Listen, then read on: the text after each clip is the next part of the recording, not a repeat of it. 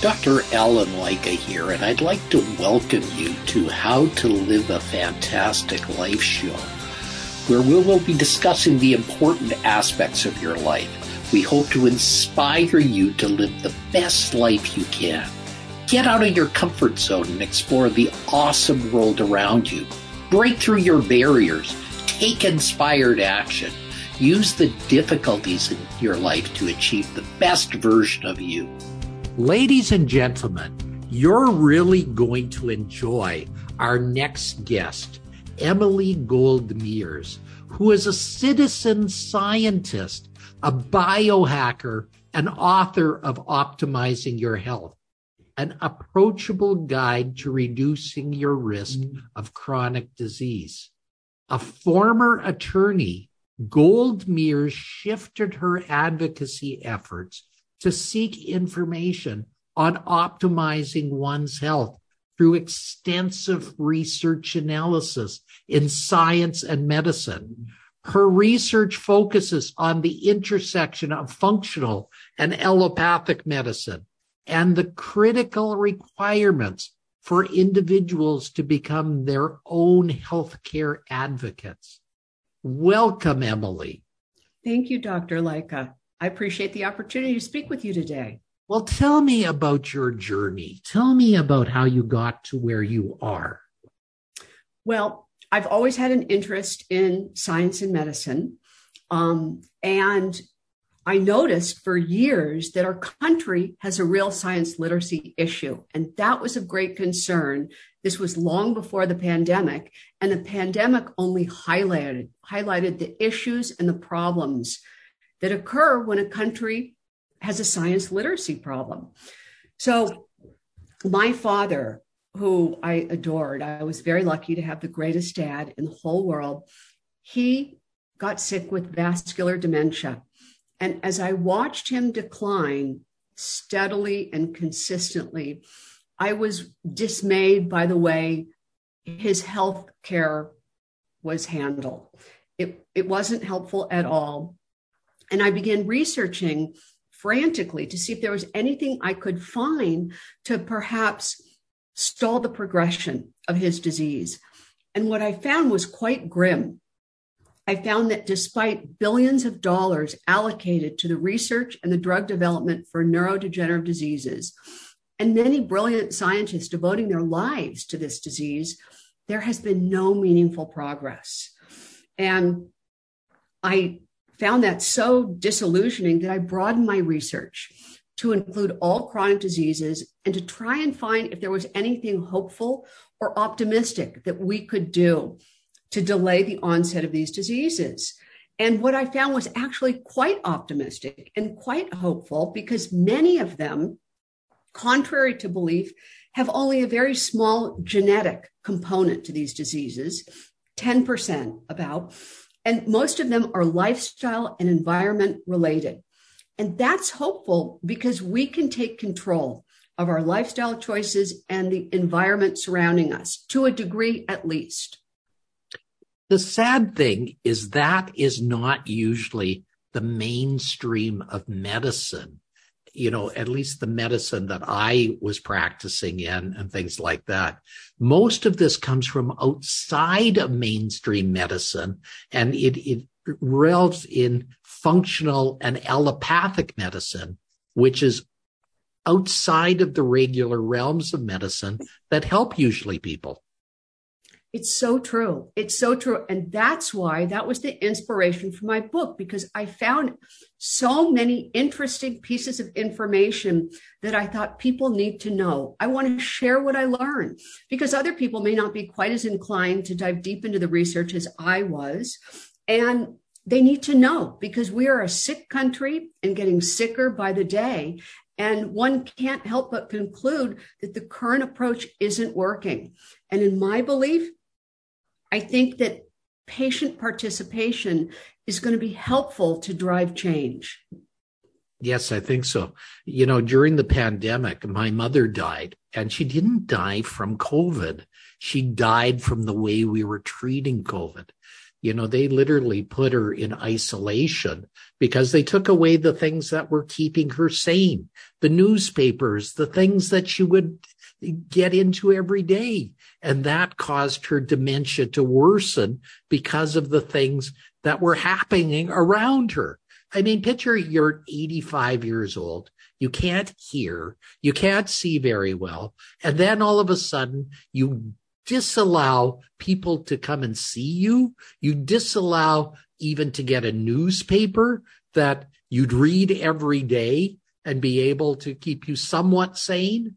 Those things were very drastic during our COVID days.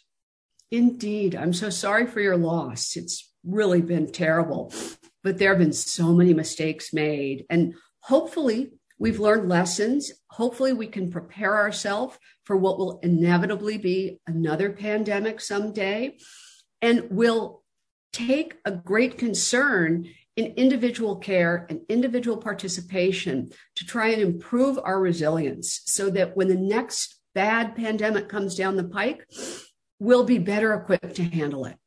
Yes, and I hope we don't go overboard in doing things.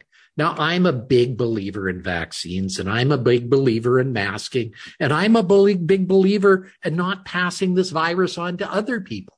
But at the same time, we have to go on living, and we have to make sure we live the best way we can. Absolutely. I agree with you completely. So let's go into some of the things you found in the field of dementia and things like that. What have you found to be important things to keep people on board with their mental health? Well, what I found was quite interesting. First of all, there's definitely a nutrition component. I didn't hear it from any doctor, but what we eat has an enormous impact on how we feel and how we age. And I didn't know that. And many of the lessons I learned were from making all the wrong mistakes. And I thought I will do anything to avoid a neurodegenerative disease, or at least postpone it as long as I can. And to that end, I have completely changed my nutritional choices. I think that sugar is a big component. There are some people who are referring to Alzheimer's and dementia as diabetes 3 because the glucose crosses the blood-brain barrier and contributes to the formation of the beta amyloid plaques. And that's something that we can take control of. We can reduce our glucose intake. We can adjust what we eat. That's one thing. Movement is very, very important. A sedentary lifestyle is extraordinarily harmful. And interesting, social and community connection makes a big difference. Isolation is very, very bad for people, particularly as we age.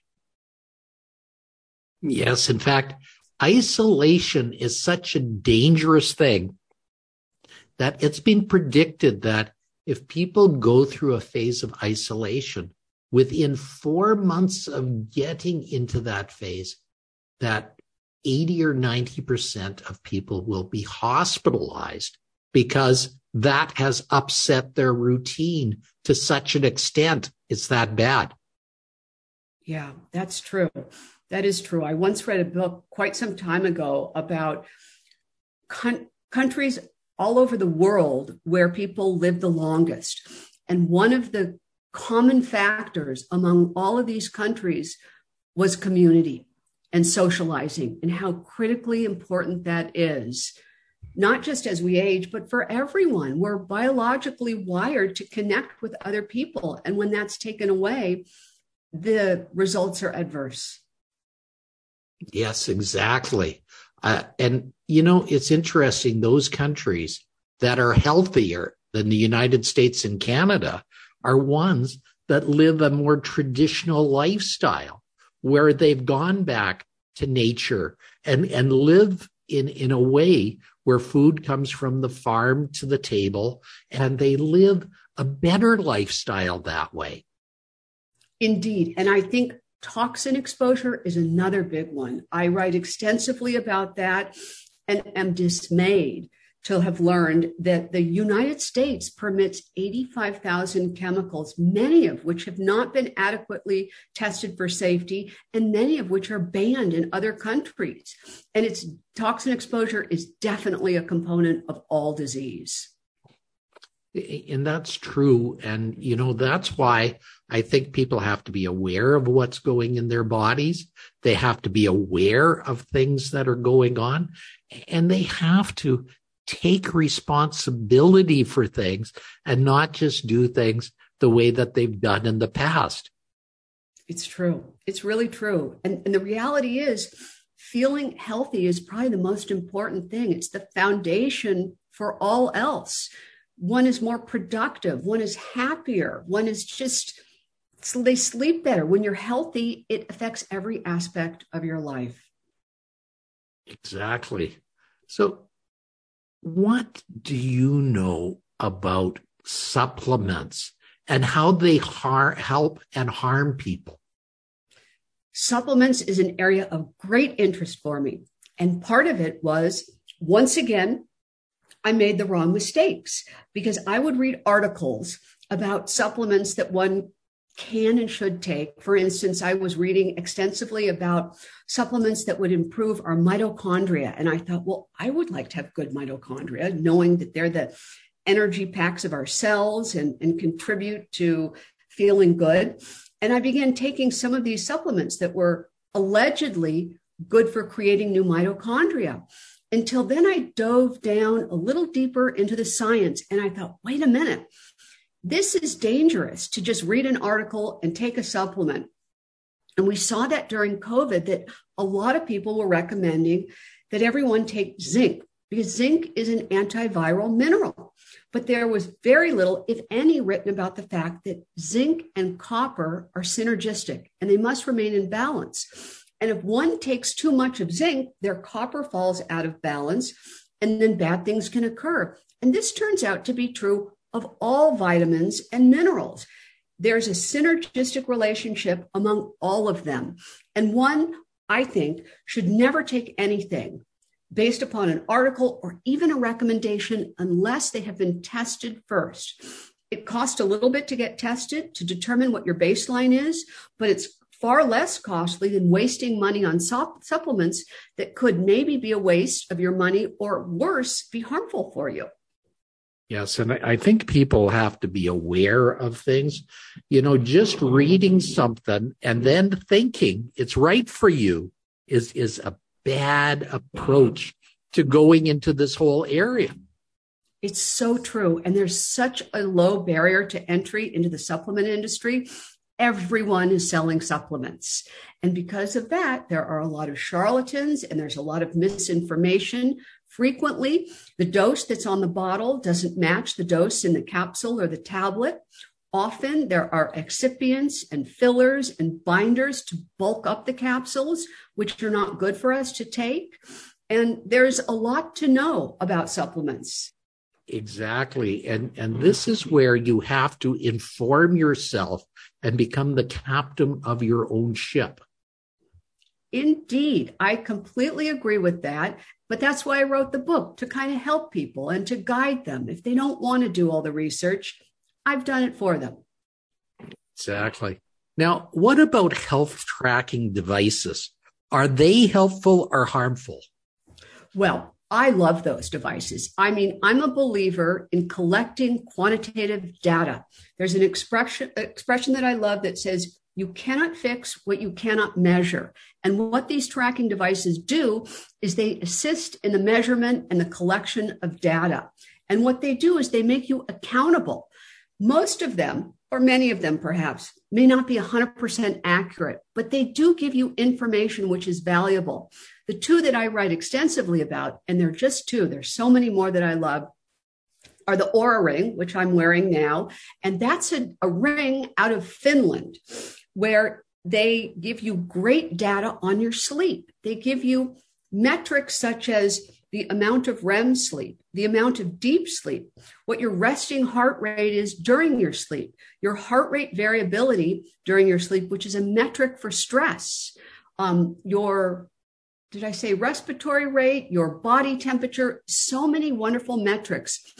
And it may not be 100% accurate, but it gives you an idea and where you can kind of tweak things. I find if I have my dinner too late, it affects my resting heart rate. So I try to adjust that. If I eat certain things, that can affect how I sleep. And it just helps guide you and directs you to where you can make improvements. And the other device that I absolutely love, and I'm convinced that someday in the future, I don't know when, everyone will have one. And this is the continuous glucose monitor, which was designed for people with diabetes. But I think it has great utility for people who don't have diabetes, because what it tells you is a personalized information on your individual response to every food you eat, your stress, your sleep, your exercise. And it's a device that a doctor can give one a prescription for. You apply it to your arm or your stomach for 2 weeks at a time. You pair it with your phone and you find out if you're spiking glucose. Certain foods that are seemingly benign, like a carrot or a banana, whole foods that are good to eat, different people based on their genetics and biochemistry can have a different response. And that's valuable information to know, because it's these consistent glucose spikes that are very harmful for us. Understandable. And, I think the body is amazing. And I think for the most part, bodies can overcome little things. But when they're becoming persistent, that's when they become a problem. And as you get older, your body is not able to handle sugar like when you were younger. So that's why a person turns into a type 2 diabetic when they're over a certain age, because their body cannot handle the sugar that's going into it. It's so true, but there's so much written about the fact that if one is diagnosed with type 2 diabetes, you can reverse it. And that to me is so hopeful. It's like you change your diet and you move and you adjust certain lifestyles. One does not have to continue being a diabetic. If type 1 is different, that's a completely different type of diabetes. But with type 2, it is reversible. And it's incumbent upon people to make the changes so that they're not subject to that glucose issue. Exactly. And, it is not going to be easy to change your diet. Don't get us wrong. That is one of the hardest things in the world people to do. But once you do, you start feeling better and healthier, and your life takes on a different perspective. It's so true. And I know this because I had very poor eating habits. And because I was very physically active, I didn't think I was doing anything wrong because I didn't have an understanding of what I was doing internally. But watching my father die, I was willing to do whatever it took to not get that. And so I changed my eating habits, and you're absolutely right. It's not easy, but as you begin to feel better and you get more energy and you lose your brain fog, it incentivizes you to continue improving your habits. And there's nothing more valuable than doing so. Yes. And I really think people should look at things in their life, look at things they can adjust, look at diet, look at exercise. Exercise is another valuable thing. Is that not right? Absolutely. It is. I mean, they're finding that consistent exercise releases something called BDNF, which stands for brain-derived neurotrophic factor. And that's very important for longevity and for the avoidance of these neurodegenerative diseases. And it's great for your metabolic health, which is critical. I mean, we have a crisis of metabolic syndrome. At least in the United States, we do. Exactly. So, exercise is a huge role to play, and that should be done at least a couple of times a week, and everybody should be participating in it. It's true. And one doesn't need to be overwhelmed. You don't need to go to the gym every day. Incremental improvements make a difference. I mean, even if you start out slowly and you walk around the block and then you build upon that, every little bit will help. If you sit at your computer all day for your work, every 45 minutes, get up and walk around for 10 minutes. And that's manageable. That's a great way to start for people who have been sedentary. Tell us some more of the pearls from your book. Well, I cover 19 chapters. The 19th chapter is a resource chapter, and it's the result of extensive research of products and brands and services, ones that I feel are legitimate and valuable. And the first 18 chapters, I go into everything I could think of that will contribute to improving one's health. I begin with the oral microbiome because there's great evidence that connects oral health with systemic wellness. And I believe that's where our health begins. I go into the gut microbiome, much of which has been written. And it's so critical, connected to your brain, connected to everything. I firmly believe that if your gut is not optimized, and most of ours isn't optimized, you're going to have a difficult time improving any other system in your body. So it's critical to begin with that. And there are so many ways to do it. I talk about inflammation and immunity and stress and sleep and exercise. I talk about our toxin exposure, which is really a big one, hydration, nutrition, hormones, light optimization. We don't read enough about this, that the amount of blue light which we're exposed to at night is harmful for our biology. During the day, it's okay. But at night, between our screens and our devices and even our LED light bulbs, the spectrum of blue light gets into our eyeball, it hits our pineal gland, and it shuts off our endogenous production of human growth hormone and melatonin, and it's not good for us. But there are ways to improve upon that. I talk about breathing, something that we all take for granted, but we shouldn't, because mouth breathing is not healthy for us. You don't get sufficient oxygen to your brain. One should train themselves to be a nose breather, and it's not that hard to do. I talk about cold thermogenesis, which is a great way to improve your metabolism and to improve your cognitive skills. I talk about genetics, which I believe is the future of medicine, and genomics and epigenetics, which states that we all have these genetic variations, or SNPs as they're called. And all that they tell you is that you have a particular predisposition to a disease. It's not a foregone conclusion that you will get that. And this emerging area of science called epigenetics states that your lifestyle choices can either turn on or turn off the expression of your genes. Your food is information for your genes. I go into the testing and tracking, which is a favorite field, supplements, and a number of other areas. Oh, that's pretty important. Let's delve into sleep a little bit, because there's lots of misconceptions about sleep and, frankly, misinformation. Indeed, there is. And sleep affects, among other things, our hormone balance. In particular, disordered sleep affects the hormones that regulate our appetite and metabolism. Ghrelin is known as the hunger hormone, and leptin is known as the satiety hormone. Lack of sleep increases the production of ghrelin and decreases the production of leptin. Insufficient sleep also increases the release of stress hormones like cortisol, which decreases one's insulin sensitivity, which in turn regulates our blood sugar and is implicated in everything. Yes, and that is a key. So, and the other thing you mentioned is blue light. Blue light interferes with our sleep cycle. So people shouldn't be on their devices close to the time they go to bed. Absolutely true.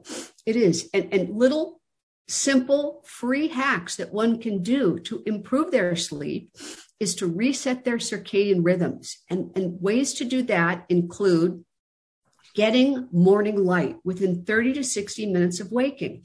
You go outside, and even if you live in a cloudy, overcast environment, the photons from the sun can still penetrate.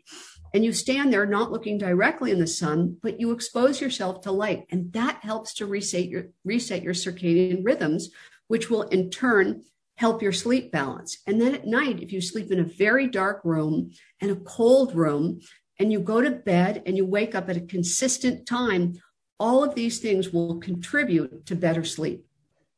Yes, exactly. And I think all those things are marvelous things as well. We're getting close to the end of our time together, and I want to cover two things. One is this show is called How to Live a Fantastic Life Show. So, Emily, how do you live a fantastic life? Well, I happen to love what I do. I'm passionate about my research. I love to share what I've learned. And for me, that contributes to a fantastic life. I mean, I'd like to have some sort of positive impact before I die. And I feel that sharing this information and helping people hopefully will contribute to that. That's important. How do you recommend others live a fantastic life? I think improving your lifestyle choices, it's within your control. And when you feel better, you'll be more productive. And then everyone can have a positive impact. When they're happier and they feel better, they're well rested, they're well fed. That's how they should live a fantastic life. Great. Now, how can people find out more about you, your world, and your book? Well, I have a website called emilygoldmears.com, and I have social media. You're going to have to spell that because not everybody's going to spell that correctly. Okay, I can do that. It's EMILYGOLDM as in Mary, EARS as in Sam.com. And that's the same name as my Instagram, my LinkedIn, and my Facebook.